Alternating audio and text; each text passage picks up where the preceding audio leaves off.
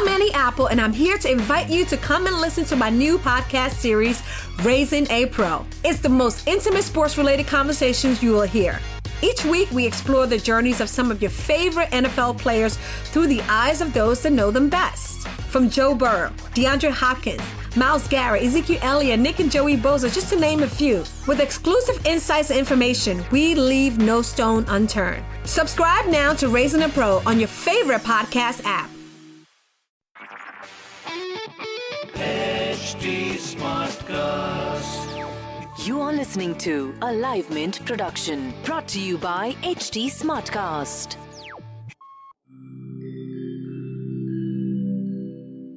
Hi, I'm HT Smartcast, and I hope you're safe and well. Your episode is about to begin. But just a small message of solidarity before that. In difficult times like these, living in isolation isn't going to be easy. But what if working from home, our own comfort zones, helps us discover new ways of being? What if this calm, this rest, it helps us listen to ourselves and the people around us more deeply? While that happens, you can find me at htsmartcast.com, connecting you to the world of comedy, culture, motivation news, just in case you need some smart company. Thanks for listening. Take care. It's been a while since I started working, and I really want to get my investments going. But as a first-time income earner and investor, I really worry about the risks I'll have to deal with if I start investing in mutual funds. With an FD, I know what I'll get back. But with a mutual fund, what if I lose all my money because the returns are not assured? But Monica says the markets are safe. Let's ask why. Right, so you want to move away from fixed deposits because what attracts you is a higher return. Right. Otherwise, why would you move away from something that you know and something which is giving you a short return? But along with this higher return comes higher risk. Right. What you need to understand is that you are not really afraid of your money going to zero in a mutual fund, because when you invest in one stock, there is a possibility that your entire money goes to zero because the company becomes bankrupt and it goes out of business. Right. But a mutual fund, we know, has 30 to 50 stocks in it. Therefore, the chances that all of them will go to zero is non-existent practically. So what you're really worried about is the volatility, which means the risk of prices going up and down. Correct. Yeah. Okay, so let's do a small exercise. Let's imagine we are back in 1980. Televisions are black and white. Apple is still a fruit, and the internet is not even in somebody's head as imagination. And in that year, you invest 1 lakh rupees. You're investing in a fixed deposit, in gold, in the PPF, and in the Sensex. Okay. Now, what do you think has done well? Because you're asking me this question, I think it should be Sensex. Right, but let's look at the magnitudes. Let's look at some numbers. So you've invested 1 lakh in 1980 and now it's 2019. So if we've taken data till 2018, so that 1 lakh has grown to 17 lakh if you bought gold. If you bought a fixed deposit and you rolled every year, it's become 20 lakh. Okay. In the public provident fund, it's become 35 lakh. If you had bought the Sensex, your money is 2.3 crore. Okay, that's the magnitude of difference in the stock market over time. See, that's great return, but again, who stays invested for 35 years? Now, what if there's an emergency and I want to redeem the fund, or I want to redeem the fund and the market is at a low point? What do I do then? Right, so 35 years, right? I mean, who has the patience? And, it's really about money down the road rather than after 35 years, although at your age, in 35 years, you will be getting ready to retire. So it's not such a bad idea to think about 35 years, but I take your point. You don't need to remain invested for 35 years to get this return. For equity, you need 7 to 8 years of investment. That's because an economic cycle or downturn sort of works itself out, and markets are linked very deeply to the economic growth. So when the economic cycle does an upturn, you will see markets coming back. So you do need to stay invested for 7 to 8 years in the equity market. Okay. If you do want emergency money, you should not be in the stock market. Okay, all this makes sense now. But what if my mutual fund, the management company goes bankrupt? What if they run away with all my money? we must remember that when the mutual fund regulations were formed, it was in the aftermath of the Harshad Mehta stock scam, where there was a loophole in the banking system which was used by this person to run stock prices up beyond valuation. So it was called a stock market scam, but really it was a banking scam. But a lot of people lost money and there was a lot of retail distress. Mutual fund regulations were formed in that aftermath with the idea that there should be no risk of fraud or of the management running away with retail household money. Okay, governments worry when people get upset, whether it's inflation, whether it's a big stock market scam. So when the regulations were formed, they made the mutual fund structure as a 3-part structure where the money is held in trust.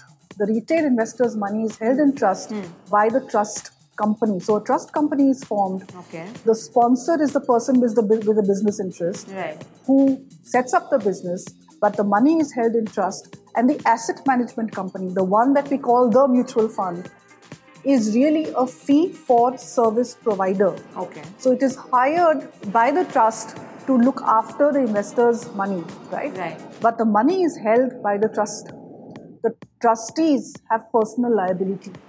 They can go to jail. Their personal assets can get attached if there is fraud or if somebody runs away with the money. And you can't run away with the money because it isn't held by the AMC, it's held in trust by the trustee company. So the rules are watertight. There is no fear of fraud or someone running away with the money. We've not had a single case because it can't happen. But you do have the fear or the risk of volatility, which are two very different things. But then again, what if I don't pick the right fund, and what if I don't figure out what is the right time to exit the market? This is what we call fund manager risk. It's a real fear to have. You should be afraid because finally what you're doing is you're choosing an asset manager to manage your money, and if the person doesn't perform, you're losing money, right?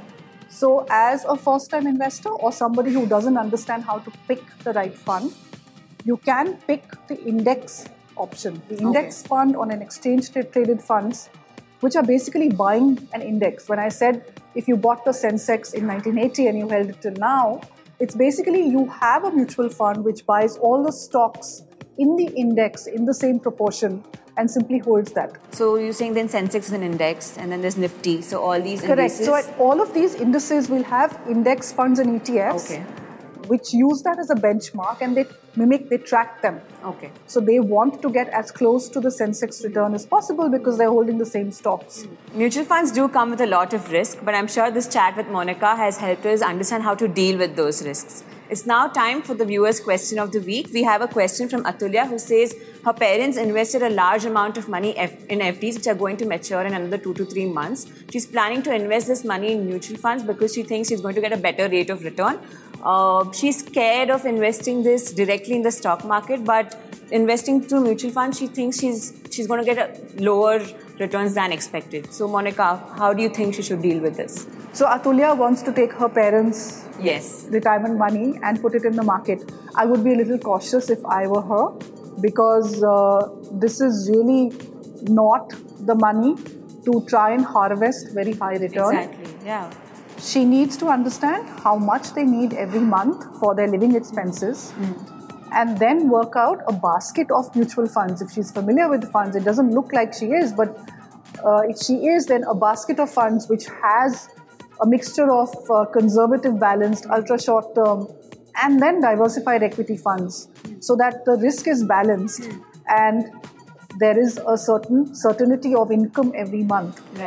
She should definitely stay away from small caps, mid caps, and sector funds till she understands the products, is able to construct a portfolio, or takes the help of a financial planner and then helps her parents with the money. So I would raise lots of red flags here. Do not punt with this money at all, Atulya. True. Atulya, I hope we've answered your query. I hope you use your money judiciously now. That's all the time we have on Money with Monica today. For any further queries, please write to us at moneywithmonica@livemint.com, or you could also tweet at livemint. This was a Livemint production brought to you by HT Smartcast. HT Smartcast. I'm Annie Apple, and I'm here to invite you to come and listen to my new podcast series, Raising a Pro. It's the most intimate sports-related conversations you will hear. Each week, we explore the journeys of some of your favorite NFL players through the eyes of those that know them best. From Joe Burrow, DeAndre Hopkins, Myles Garrett, Ezekiel Elliott, Nick and Joey Bosa, just to name a few. With exclusive insights and information, we leave no stone unturned. Subscribe now to Raising a Pro on your favorite podcast app.